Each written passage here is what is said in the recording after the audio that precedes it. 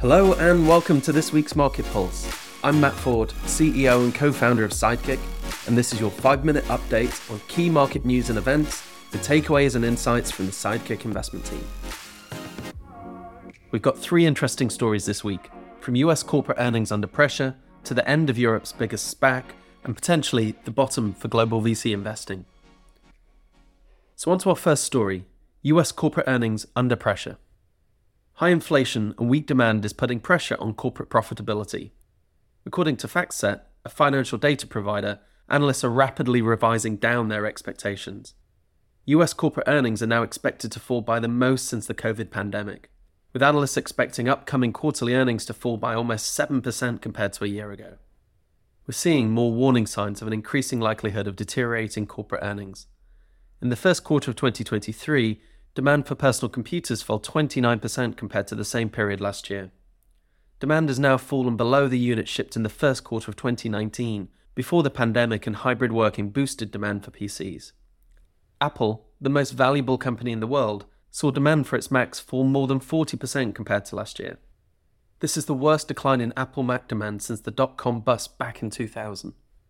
The weakness in demand for tech hardware has led to an inventory buildup across the tech supply chain, and as a result, semiconductor and related tech companies issued multiple profit warnings over the last quarter. It's not just in the US, though, where the economic and corporate earnings outlook is bleak.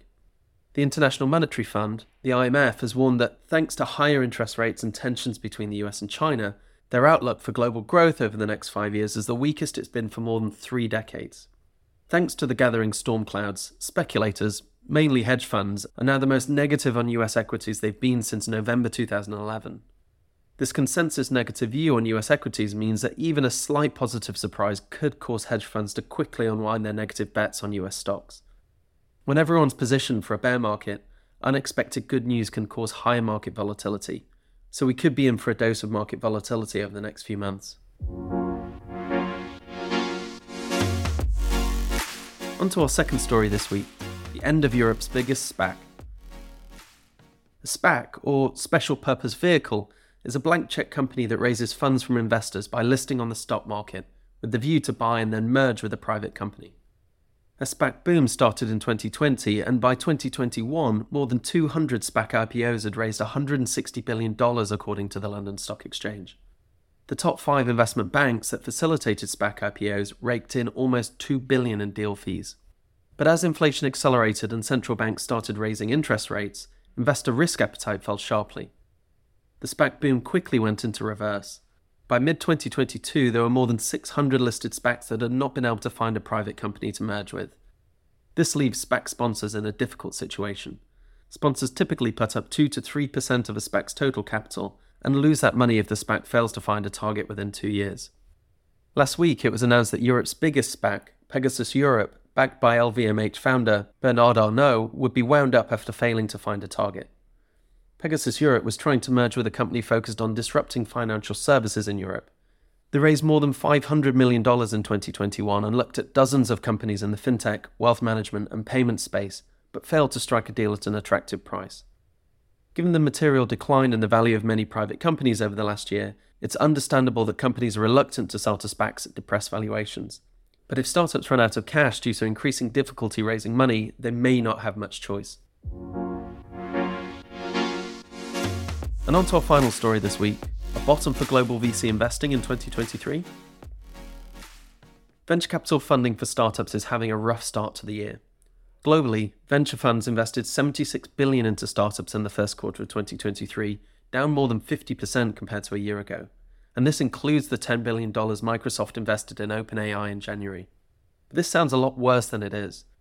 2021 and 2022 were exceptional years for venture capital funding. In 2021, global venture capitalists invested $681 billion into startups, and then another $445 billion in 2022. To put this into perspective, the yearly average between 2018 and 2020 was $310 billion. There are tentative signs, though, that venture capital funding is stabilizing. In the third quarter of 2022, global VC funding totaled $82 billion. It fell by 6% quarter-on-quarter to $77 billion in the fourth quarter of 2022, and in the first quarter of 2023, it only fell 1% to $76 billion. the pace of decline is clearly slowing down. If we assume 76 billion is the quarterly average for 2023, then total VC funding in 2023 will be close to the 310 billion three-year average before the two-year booms in 2021 and 2022.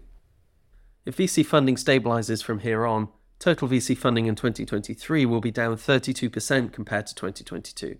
But remember, last year was still a really good year for VC funding compared to the pre-COVID averages. Things could start improving from 2024 onwards too. According to Crunchbase, venture capital investors have a record 580 billion in cash available for deployment. So there's plenty of capital available to companies that are truly innovating and bringing exciting new products to the world. Watch this space. So that was it for this week. As always, we hope you're enjoying these updates. And if you want to hear more from the Sidekick team as we build out a wider product, you can sign up to our waitlist at www.sidekickmoney.com. We hope to see you next week, but before we go, some important disclaimers.